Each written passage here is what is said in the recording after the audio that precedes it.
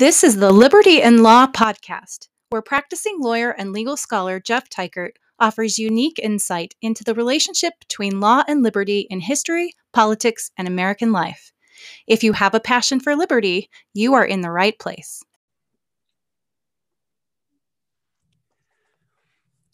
Welcome again, Liberty lovers, to another edition of the Liberty and Law Podcast. And we're welcoming back a previous guest, Professor Adam Lamparello, who teaches law at Georgia College. And we're going to discuss a different topic today. Last time we discussed Roe versus Wade and the overall impact of that ruling as a exercise of judicial activism. And so we want to discuss today a different constitutional principle that was decided last month in the case of Fulton versus City of Philadelphia, Pennsylvania. And to set the table for that, I would say right up front, all 9 justices voted for the result in this case. There were 3 of the more conservative justices, Justice Thomas, Justice Gorsuch, and Justice Alito, that voted in favor of a much broader ruling.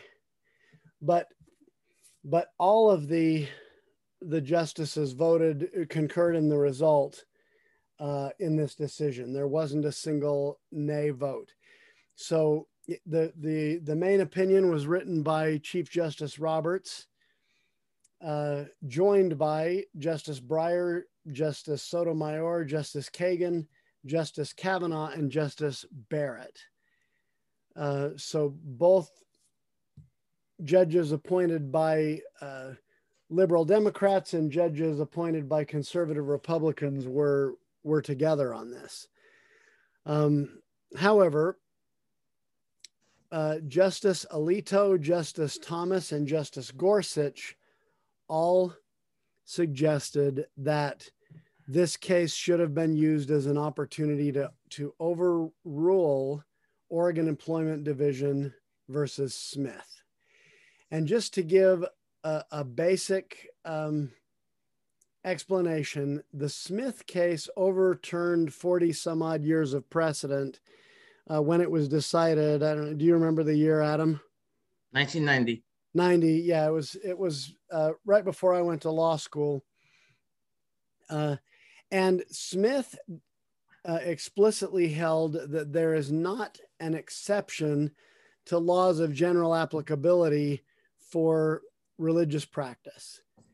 And basically saying that just because a law is against your religion, if it's neutral and generally applicable, you have to curtail your religious practice and comply with the law. And incidentally, that opinion was written by Justice Scalia, thought to be very conservative, but the conservative wing of the court rejects that ruling at this time, at least the 3 that are generally thought of to be the most conservative. Now, in the present case, the Fulton case, it considered a fact pattern where the city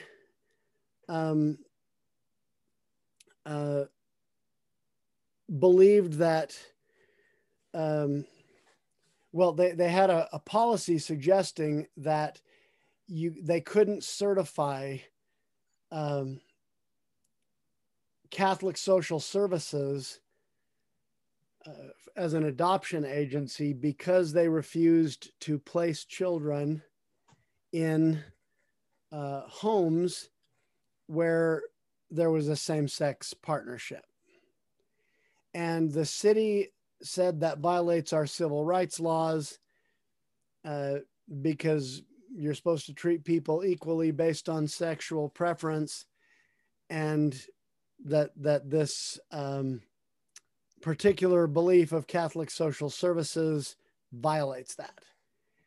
Now, as I said, the 9-member court all said that this was that the prohibition or the failure to certify Catholic Social Services was unconstitutional and a violation of the Free Exercise Clause. And the question is how far would they have gone? So Adam, let me ask you, how far would you have gone?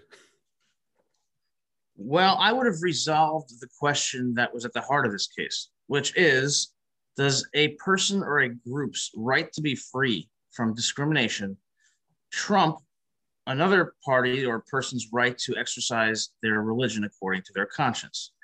The court, unfortunately, did not decide that issue. And as Jeff said, just by way of brief background, in Oregon Employment Division versus Smith, the court held that generally applicable laws that apply to everyone, are constitutional, even if they incidentally impact religious practices. And in so holding, the court refused to carve out exemptions for specific religions that alleged that certain behavior might violate their religious beliefs. In response to Smith, Congress enacted the Religious Freedom Restoration Act, which that any federal law that substantially burdens religious practices must be justified by a compelling state interest and narrowly tailored to achieve that interest, the strict scrutiny test. Some states adopted analogous state RFRA laws that held the same. Now, in this case, the court was squarely presented with the issue of whether the city of Philadelphia's generally applicable law prohibiting discrimination against same-sex on the basis of sexual orientation required the Catholic Social Services to provide foster adoption services to same-sex couples, or put differently, allowed them to not extend the contract to Catholic Social Services because of this discrimination. Catholic Social Services said that violates our religious beliefs. The really sad part about this case is that the court never decided this critical issue about the balance between religious liberty and anti-discrimination protections in the public sphere. Instead, it took the easy way out to get a 9-0 decision. In a decision authored by Chief Justice John Roberts, the court held that the actual anti-discrimination law technically wasn't a generally applicable law because it gave the city discretion to carve out exemptions as it saw fit. This decision was terrible because it really did not reflect the true nature of the law, which was generally applicable, and didn't confront the question of whether Employment Division versus Smith should be overruled and religious organizations should be given exemptions for laws that violate their religious beliefs. We saw the same problem in Masterpiece Cake Shop versus Civil Rights Commission, in which the Supreme Court refused to decide this very issue and instead decided on much, much narrower grounds. And this is problematic because the Free Exercise Clause and matters of conscience are so sacrosanct in our constitutional structure and essential to liberty and democracy. So the fact that the Supreme Court didn't decide this case makes it really much ado about nothing. Because what it does is, all it does is ensure that the law is going to remain unpredictable. It's going to remain unstable, and we're going to continue to question the scope of religious liberty in the public sphere.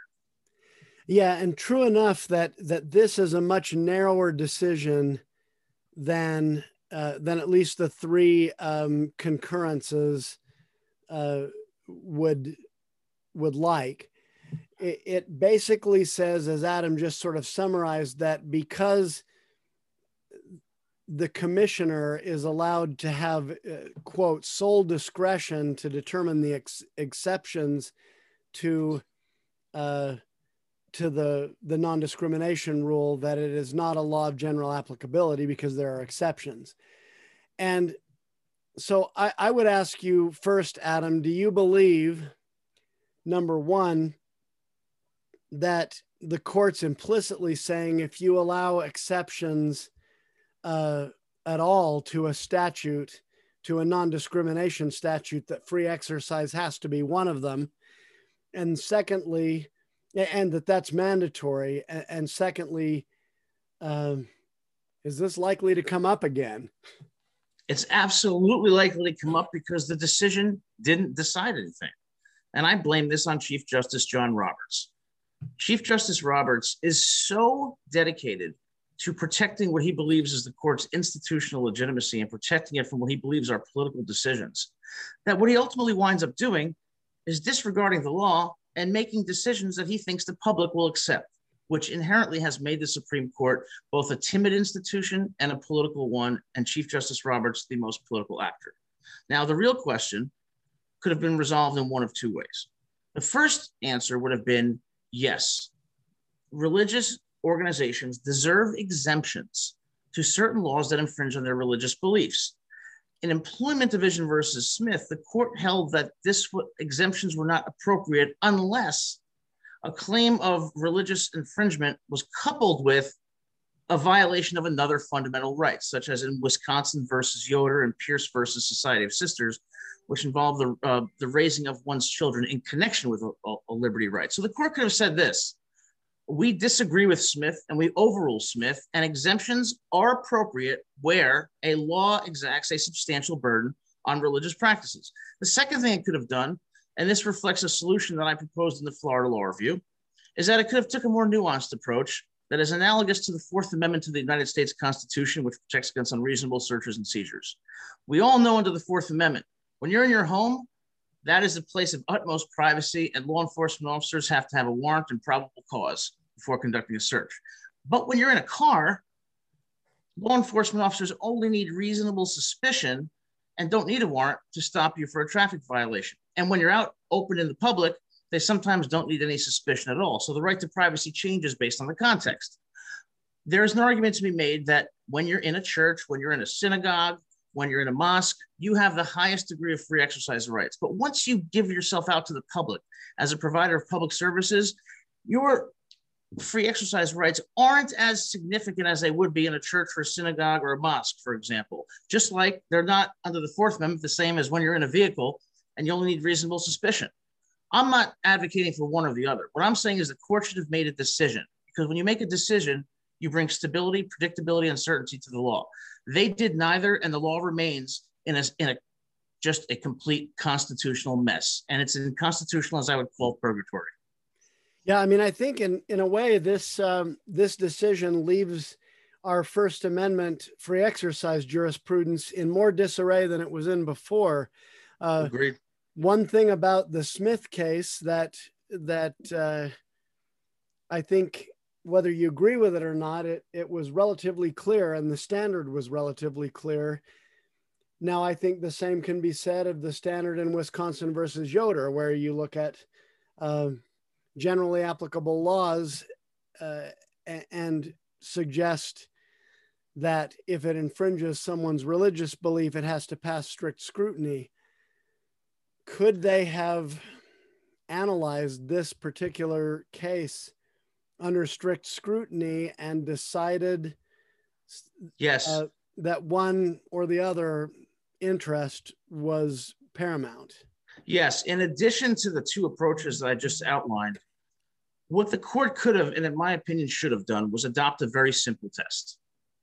Whether you're in the private sphere or the public sphere, if a law that is generally applicable substantially burdens the exercise of one's religious beliefs, then it must pass strict scrutiny, which means the government must have a compelling interest in regulating that practice that is narrowly tailored to achieve that interest and the least restrictive means by which to do so. That would strike the proper balance between protecting religious freedom and ensuring against discrimination in the public sphere. And the reason is because incidental or minor burdens on religion wouldn't necessarily be unconstitutional, but substantial burdens would. And there's a reason why that should be the case. Religious freedom is a critical, if not the most critical, freedom in our society. The right to conduct oneself according to one's own conscience, free from government recrimination or reprisal or compulsion, is essential to ensuring that people enjoy liberty and the government's liberty and the government's authority is limited. That should have been the test they adopted. That would have brought stability to the law. That would have struck the right balance. Instead, they did nothing and invited more vexatious litigation below, only for the decision to be decided another day, probably 5 years from now. And I think that's wrong. And I fault the Supreme Court for what ultimately was a decision that I said was much ado about nothing. Right. I guess my personal hope, I'll be very candid, was that they would they would take this case and they would restore the standard in Wisconsin versus Yoder and analyze incidental burdens on religious freedom according to whether it passed strict scrutiny. And, you know, there may be some issues that would be discussed under that where the standard remains the same, but you get different outcomes. Like, for example, if you were in a city where Catholic social services is the only game in town, you may have a more compelling interest than in a city like presumably Philadelphia, where if you are a same-sex couple, you have other options for where to go to adopt children. So, I think a lot of those kinds of factors could be balanced and figured out at the trial level. But I think here, I respect in a lot of cases when the Supreme Court says, oh, we only want to decide the case before us. We don't want to reach out and give advisory opinions on other issues. And we make mistakes when we create broad sweeping standards, yada, yada, yada. I respect that in general. In this case, well, we had a line of cases culminating in Wisconsin versus Yoder. And then we had another line of cases. We had a case, Oregon Employment Division versus Smith, which basically reversed that and said, unless the law is specifically targeting religion for special treatment, special discrimination, if you will, it is not going to be held, the government action is not going to be held unconstitutional.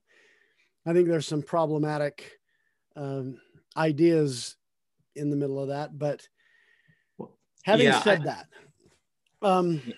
I would ask you, you mentioned a minute ago that free exercise of religion was one of the most, if not the most important right in a free society because it involves the exercise of conscience. So tell me more about that. Every citizen has the right to believe and practice their beliefs according to the dictates of their conscience. When you let the government regulate how, when, and under what circumstances you do that, citizens become less free. The ability for them to have diverse religious views and practice that religion in a manner consistent with their conscience is indelibly compromised, and that's wrong. And what the Supreme Court has done in its free exercise jurisprudence is really create a constitutional mess. In addition to the cases you cited, in Reynolds versus United States, the court indicated that religious organizations were not necessarily entitled to exemptions from laws directed at the general public, similar to what Employment Division versus Smith held. Right. But then you have Wisconsin versus Yoder, in which the court held that, yes, the Amish were permitted to have an exemption from a law requiring children to attend public schools until the age of 16 because their religious beliefs and culture was so central to their practices that to require them to abide by this law would have compromised their beliefs. So the question then becomes, when you have these conflicting decisions and this uncertainty, what's the standard? We're not asking the court to make a sweeping decision. We're asking the court to create a standard to guide lower courts, litigants, and legislatures. They declined to do so in this case. And as such, the free exercise clause remains a source of uncertainty, and that's terrible for religion because we don't know what practices are going to be prohibited, what practices are going to be allowed. When you have instability when it comes to matters of conscience are inherently compromised. Now, when we talk about Smith, I don't know if either of us has mentioned this. I don't think so. Smith involved the Native American church's request that for an exemption to generally applicable drug prohibitions in the state of Oregon. And one of the banned substances was peyote, which the Native American church used as a sacramental rite. And perhaps some of this can be explained by the fact that in the early 90s and late 80s, the war on drugs was at its peak. I don't know. I'd have to be a mind reader to know that for sure. But in any case, one aspect of this that bothers me a little bit is, my understanding is during Prohibition, when alcohol was banned under the Constitution, by constitutional amendment, there was an exemption granted for Catholics to drink sacramental wine, but a smaller anachronistic group without the political power to protect itself did not get the same treatment. And I wonder if, if we think about that enough, that really maybe a big part of the First Amendment is allowing or tolerating people with anachronistic views and practices, and giving, making sure those people have a place in our society. What is your reaction to that? My reaction is that you're absolutely right, and that it's essential that the Constitution protects all groups, not simply those with political power. And this brings up a case called Church of Lukumi Babalu I versus City of Hialeah. This involved animal sacrifice. And essentially, there was a law in Florida that prohibited the sacrificing and mutilation of animals. Well, animal sacrifice was a part of this religious organization's activities pursuant to their worship services. The court held that the law was unconstitutional as applied to the church because it unduly targeted that religious organization through an otherwise generally applicable law. So Church of Lukumi Babalu I is in some ways at odds with Employment Division versus Smith, just as Reynolds versus United States, which held that exemptions are generally not permissible, is at odds with Wisconsin versus Yoder. So you have these conflicting tensions that often result from the changing political composition of the court. That's why this case, Fulton versus Philadelphia, was a golden opportunity to bring clarity to the law, establish a standard. Like I said before, the court could have held that laws that substantially burden religious practices are generally unconstitutional unless they satisfy strict scrutiny.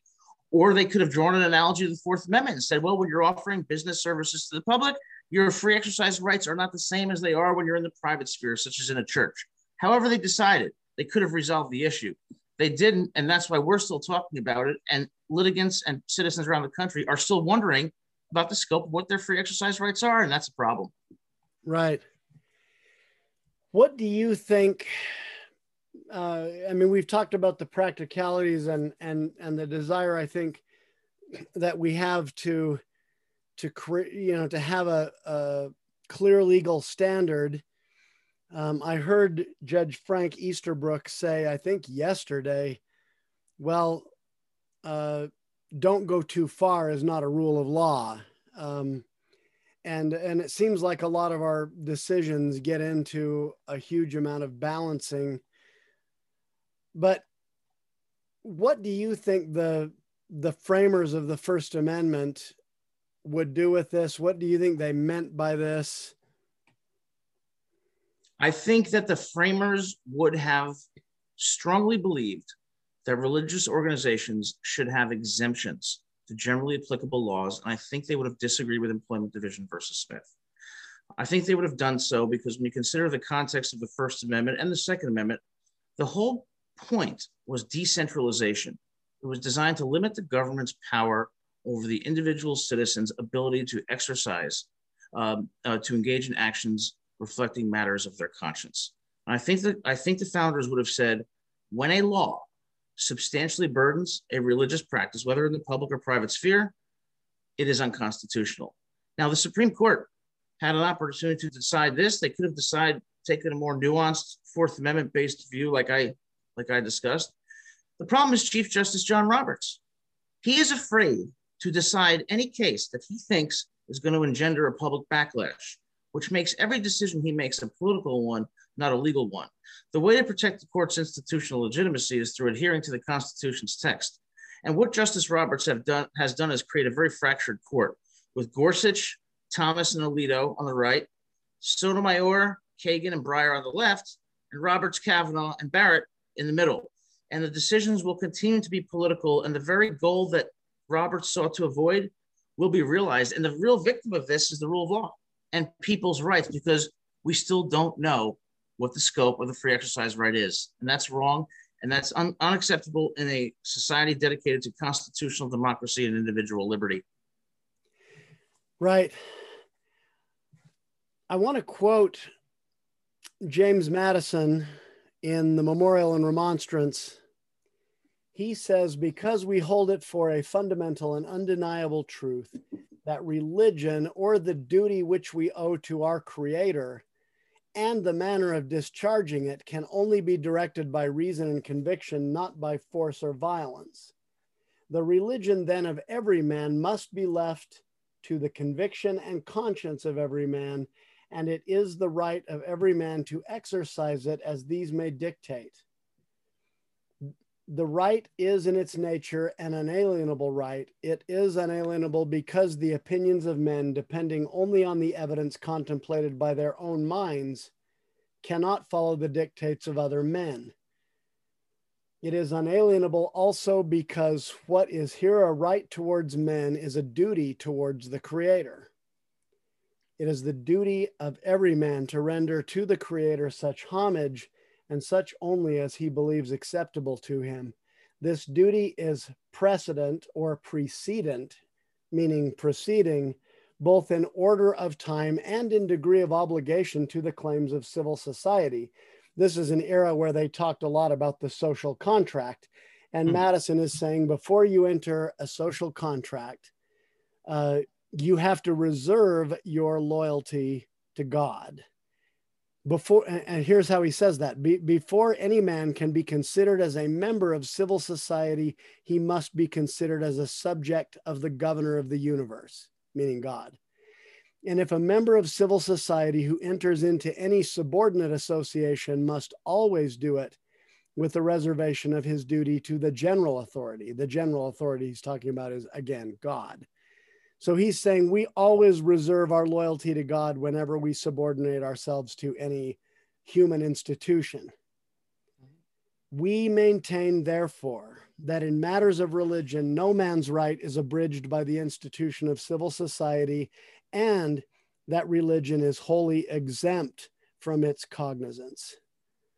So I believe you're right. I believe that James Madison, who I believe was the author of the First Amendment, would agree that there is an exemption from generally applicable laws where that is necessary to preserve the exercise of religious conscience.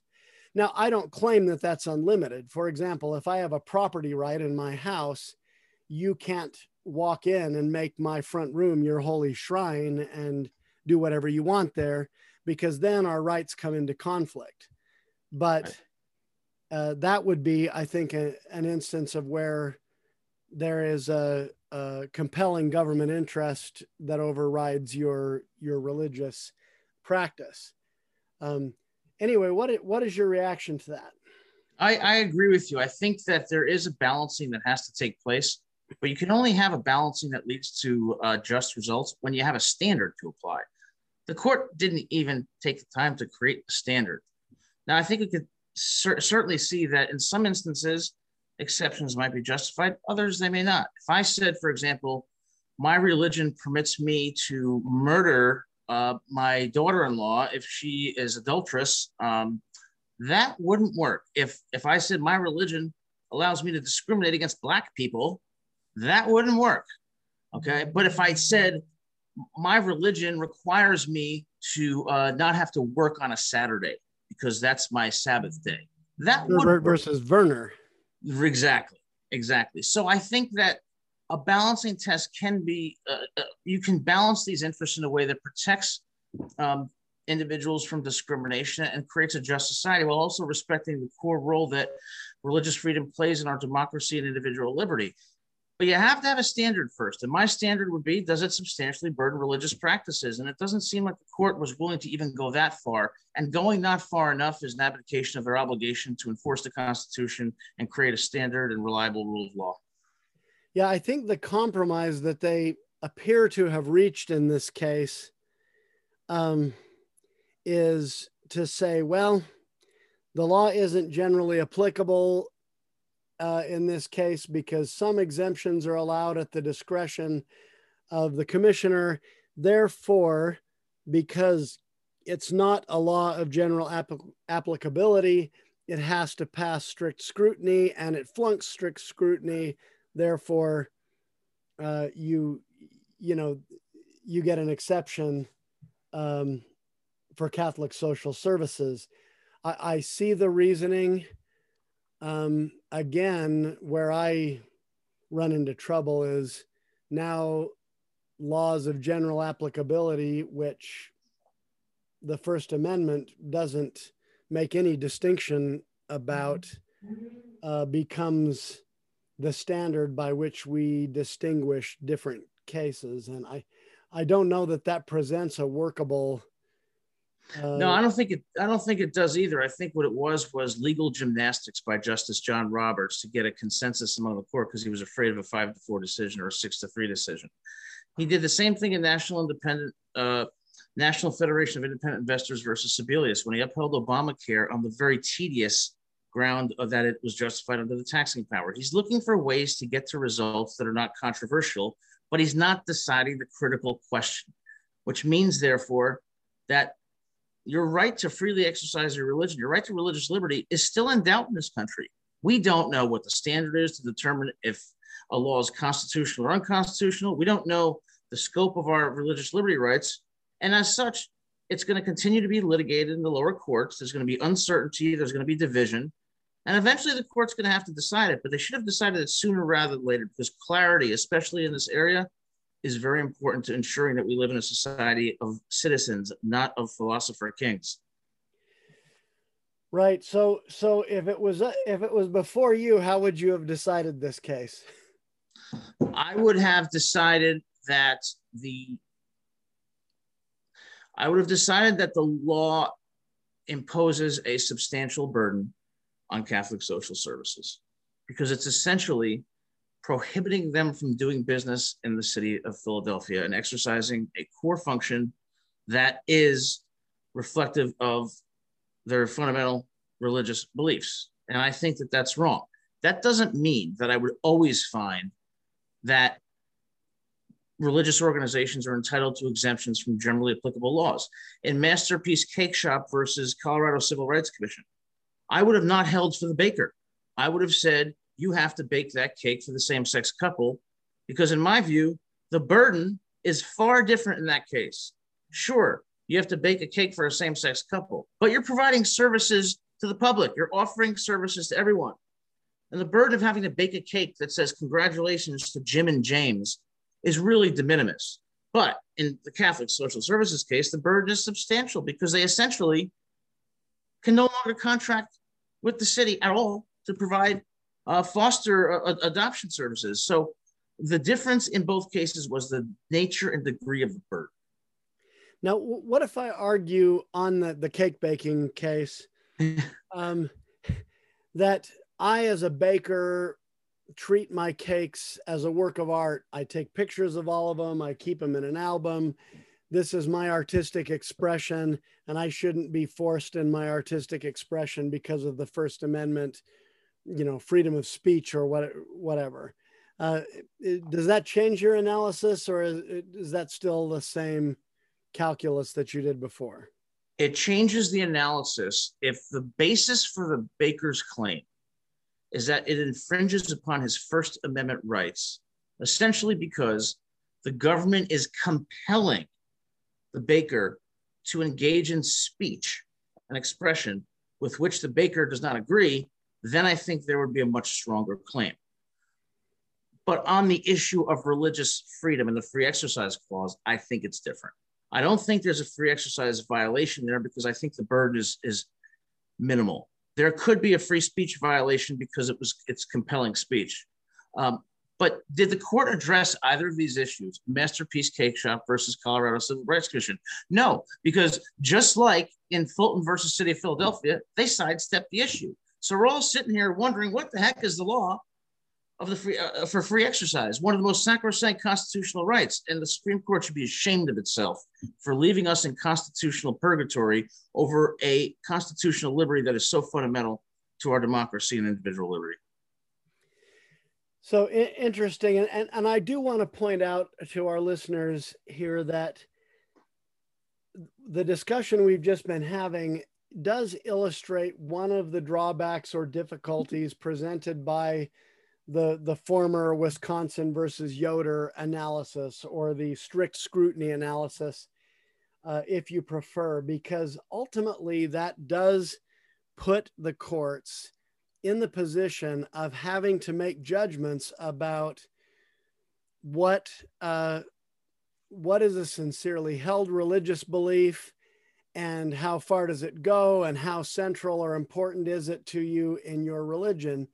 And that might put me, as a member of the Church of Jesus Christ of Latter-day Saints, if I'm a judge, in the position of judging, what interpreting Catholic doctrine to determine, okay, how central is adoption in the mission of Catholicism? Is it part of their religious mission? And I, as a judge, am going to have to make judgments about that, which may or may not prove to be offensive to the people within that religious community. So I'm not suggesting that I don't believe in strict scrutiny. I still think it's the best thing we have for making judgments in these cases. But that is one of the drawbacks, that I think it does force the courts to interpret the religious dogma of various people and organizations to determine, is this part of the religion or is it sort of ancillary to it? Like my church at one point ran a gymnasium, which, wasn't necessarily central to our religious mission. There was actually a case on that at one time where they wanted to hire only members of the church to work there. And I think in that case, the court decided to defer to the church about its defining its own religious mission. But you can see that that's not going to, that's not going to be allowed to run wild in every case, because otherwise, it becomes the exemption that swallows the rule. So, Adam, where do you think we go from here when it comes to free exercise jurisprudence? I think two things. Number one, I would advocate that the Supreme Court adopt the substantial burden test that's reflected in the Religious Freedom Restoration Act. If a generally applicable law substantially burdens religious practices and beliefs, it's unconstitutional. I wouldn't even go to strict scrutiny. Now, yes, the substantial burden test will involve some analysis of whether a practice is central to a religious organization, but it won't involve value judgments about it or moral judgments about it. And it won't involve any discussion about whether a religious belief is sincerely held. So I think that you can still do that in a workable manner. I think the court missed an opportunity here. And I think that the second part of my answer is that it may be time for the state legislatures to follow up on what the federal government has done by adopting analogous RFRA laws. I know a lot have, but not all of them have. But ultimately, the court has to make a damn decision. And it's got to do it sooner rather than later so that religious liberty can be protected and that we can strike the right balance between religious freedom and freedom against discrimination. Yeah, I mean, it seems like they had a chance in the cake baking case that came up. They had a chance in this case, and it seems like they're always creating a very narrowly tailored rule. And when you add them all up together, it's a jumble of something that isn't based on any coherent standard or principle. Yeah, and that brings me to a point about Chief Justice John Roberts, when he was quoted as saying a few years ago, it's not that important that a justice have a coherent judicial philosophy or jurisprudence. It's more important that the justice protects the institutional legitimacy of the court. And that is the worst thing he could have said, because that has led to precisely what we have in the religious liberty context, a jumbled jurisprudence and uncertainty in the law. And I think our constitutional rights deserve a little bit better than that. Yeah, I'm reminded of Chief Justice, or of Justice Taney, who decided the Dred Scott case, sort of thinking he was making a statesman-like decision that would resolve the race issue, and instead, or the slavery issue, and instead it completely blew it up. And I think we have to be really careful looking to the Supreme Court to referee these sensitive social issues. I agree. And really, we almost as a society have come to accept that we have these high priests in black robes that are going to tell us what is acceptable and what is normal and what is good. And yeah. And the worst thing, Jeff, is this: when those unelected life tenured justices give themselves the authority to decide issues affecting core constitutional rights, and then, like in Fulton versus City of Philadelphia, they don't do anything. They just leave us hanging. And that's not good for democracy. That's not good for decentralization. It's not good for liberty. And I think the Supreme Court, if it's going to maintain its legitimacy, it's going to do it one way: base your decisions on a reasonable interpretation of the Constitution's text. If you do that, your decisions will always be legitimate. Right. How do you see the freedom of religion and the freedom of speech as relating to one another, if at all? I see them relating to each other because they are the bedrock, the cornerstone of freedom in this country. What a lot of people, I don't think, appreciate is that the beauty of the Constitution really doesn't lie in the Bill of Rights. Any country can have a Bill of Rights. Russia has a constitution that allows people to have all these purported rights. Now, does it protect those rights? No. What the beauty of the Constitution was in the structural provisions. It was in ensuring that the government had limited power, that lawmaking was from the bottom up, that we had a decentralized regime, a government of limited powers, and a focus on individual liberty. The right to freely express oneself and the right to freely exercise one's religion is the best expression of that liberty and of a protection against overreaching government power and of infringement on the moral, social choices of an individual. So speech and religion are probably the most important aspects of the Constitution. So when you leave those in doubt, you leave American constitutional law and American democracy in doubt. Yeah, very true.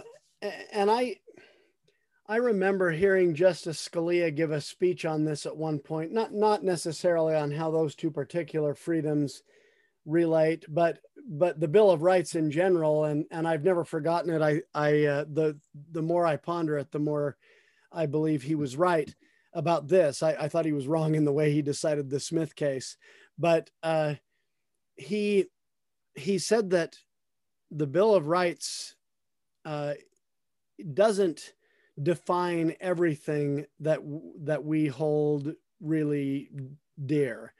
The Bill of Rights doesn't deal, for example, there's nothing in it about the right to get married to anyone, whether of opposite sex, same sex, whatever. There isn't a right to, have employment, even though we care a lot about our ability to go and look for a job. Or, there's a lot of things we care deeply about that are not, our right to parent our children as we see fit. That's not enumerated in the Constitution. And he said, really, the stuff that is enumerated, the rights that are enumerated, are the things a dictator would try to take away when he was centralizing power in himself. And I think about this in terms of, would a dictator want to take away free speech? Yeah, you bet. Would a dictator want to take away the right to keep and bear arms from the population? Well, yes. In Cuba, they're the only people that can have weapons is the military. Exactly. But, yeah. Would he want to take away trial by jury and due process rights and all that? Well, yeah, because he wants to serve as judge, jury, and executioner like Saddam Hussein or something. It's much more efficient. Right. To be able to direct the collective force at your enemies. And, go down the list, you can make the same argument for almost everything. Now, very true. when it comes to the church or to religion, in our day and age, you might ask, well, is that a little anachronistic, given that the rest of it is all about, protecting the rights that a dictator might try to take away? I suggest that it is included in the First Amendment with the freedom of speech deliberately and freedom of the press. Because where did people get most of their news in that time? They hung around taverns and shared gossip. They read newspapers and they went to church and got information over the pulpit. Right. And I think in the same way that you might like to have a large number of strong independent media outlets with a variety of different opinions in the public square, you might want a wide variety of strong independent churches that all have their own doctrines, that all command the loyalty of their parishioners in a little different way. And, that they in some sense compete with the state for the loyalty of their parishioners. And which I think is why, Lenin banned, or not banned, but really discouraged religion in Soviet Russia. Mm-hmm. What are your thoughts on that as religion as a geopolitical force? Well, I think that, in my view, religion is essential to protection against government tyranny. And when you allow the government to begin making moral judgments about the validity of particular religions or religious practices, or you give the government too much authority to infringe upon matters of conscience, then you are allowing the government to be higher than God, and you're allowing the government to trample on the rights of the individual. The right to freely exercise matters of conscience, your religious beliefs, is essential to not only ensuring that the government doesn't have too much power, but that the citizen has the ability to be truly free. That's why it's so essential to protect that right. The court is not protecting that right now.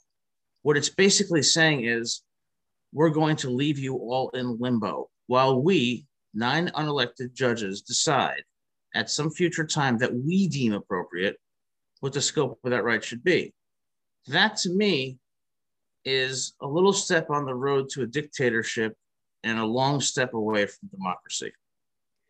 Yeah, I think about, how religion played out over history. And I can't help but think that when Madison drafted the free exercise clause and the establishment clause, that he was thinking about, for example, the civil wars in England in the 17th century. The first one is actually called the Puritan Revolution by a lot of people because it was largely a Puritan revolution. Most of the members of Parliament were Puritan at that time. And Puritan theology, of course, clashed with what the Stuart monarchs believed about the divine right of kings. Mm-hmm. And it was largely a theological debate and discussion. And if I'm James Madison and I'm dreaming up the Constitution for all time, I'm thinking about, do I want the crown or the state in whatever context to have its thumb on the church? Do I want it to be able to make the church its propaganda arm? Or do I want churches to be free to speak out against the government? And it's happened in this country too, if you think about it, not only in the Revolutionary War era, when a number of Christian ministers spoke out against the crown and British policies, but also in the 1960s, Reverend Martin Luther King, spoke out and had a huge impact, changed a lot of the way that we deal with civil rights in our country. I think now a lot of people look at what certain religions are doing and saying, well, that's different from Dr. King because it's, you know, it's bigoted against homosexual individuals. Okay, but I Go didn't mean to ahead. interrupt. Well, I was just going to say that is exactly the problem. Once we get into the area of government making moral judgments about the beliefs of one or various religious organizations, then we're giving the government the power to trample on religious liberty. Now, let me be very clear. Same-sex couples, same-sex, individual homosexuals are entitled and absolutely deserve equal dignity and liberty under the law and the right to be free from discrimination. Every human being of whatever sexual orientation, background, race, ethnicity, religion is entitled to be treated equally. That's not what this is about. This is about ensuring that the government does not get into the business of making moral and value judgments about what religions can be allowed to do what things and what religions are protected under the law and which ones aren't. That is precisely the prescription for an authoritarian government. And that's why religious liberty is so important. It is a check on government power, and it is also the predicate to individual liberty. Yeah, I mean, I think you're going the same place I am with that. If the government can get into the business of deciding which religious beliefs are worthy and which are not, then you might as well allow them to pick a state church and create an establishment of religion, because exactly that's ultimately where they're going to go. They're going to say this religion has norms and practices that we agree with, and this one does not, and they should be basically relegated to the dark corners. And so I think, yeah, you have to be religiously neutral. And I've had people ask me, well, what about the Church of Satan? Well, if it qualifies as a religion, then you got to give it protection under the free exercise clause, even if you don't agree with it. I totally agree. I think the foundation of a free society is tolerating the views that we find to be offensive and distasteful. Otherwise, you're giving the government the power to inflict its moral views on society. And I don't want to live in Iran or Iraq. I want to live in the United States, where we respect unpopular views, because respecting all views means we protect marginalized groups. And that's essential to liberty. Well, in my religion, we were a marginalized group in our early history, and there was an extermination order against us in Missouri. There was all kinds of persecution, but we also hold the belief that for virtue to be real, we have to be able to choose it. And right. And so, yeah, the fact that I might tolerate the Church of Satan or any other religion that I disagree with doesn't mean I'm going to go join it. Right. Let them attract their own members as they see fit. Let me have the same privilege, and, let's figure out how to live together in one country without insisting that other people follow the dictates of my conscience. I totally agree. And that's why I think equal liberty is so important to ensuring, true individual liberty for all. And that's what the rule of law has to protect. And that's where the Supreme Court went way wrong, when it didn't decide this issue and left us wondering, will the government be able to encroach on our rights? We don't know. They didn't decide it. That was wrong. That was anti-democratic. And the court, next time it gets the opportunity, should remedy this mistake. I want to, I guess, sum up what I think is where this leaves the standard of review in these cases. And I'll give you the final word, and you can throw in there anything you may have wanted to say that hasn't come up yet. But the court said the Smith case held that laws incidentally burdening religion are ordinarily not subject to strict scrutiny under the free exercise clause, so long as they are neutral and generally applicable. And then it held this case falls outside Smith because the city has burdened the religious exercise of CSS through policies that do not meet the requirement of being neutral and generally applicable. And so the way that I understand this is you first test any case that comes in under Smith. Is it neutral or generally applicable? If yes, then the religion gives way to the law. If no, then it must pass strict scrutiny under, Lukumi and the other strict scrutiny cases. I think, as you've been saying, that's a hot mess. That's not really, in my view, that's not really a workable standard of review. And it makes the most important distinguishing characteristics of the cases things that I don't think really would have been relevant to the people who wrote the amendment. So anyway, I'll give you the last word, throw in anything else you want to talk about in addition to that. Overturn Employment Division versus Smith. Hold that generally applicable laws are unconstitutional in violation of the Free Exercise Clause if they substantially burden religious liberty, substantial burden being the critical test. Doing so will ensure that religious liberty can be protected, but also will allow more minor or incidental burdens that are designed to ensure equal treatment for all people, and that's a good thing. However, the Supreme Court's got to make a decision. The fact that it hasn't means that we are going to be sitting here in constitutional purgatory for the foreseeable future, and that's wrong. A society that is divided, a society that is uncertain, a law that's unpredictable, and a justice system that's unaccountable is exactly what will threaten religious liberty and the liberty of all individuals. All right. Thank you so much, Adam Lamparello, my friend, for coming on here just to let our audience in on it. My wife and I had the privilege of spending some time in New York City with Adam and his lovely girlfriend, Grace, last weekend when we were in the city meeting up for some other reasons. So appreciate it. It was a wonderful time, Jeff. You and Kathy were wonderful. Yeah, we loved getting together too. So anyway, we appreciate that. We appreciate your views, fascinating discussion. And I will say to our audience once again, if you love liberty, you're in the right place.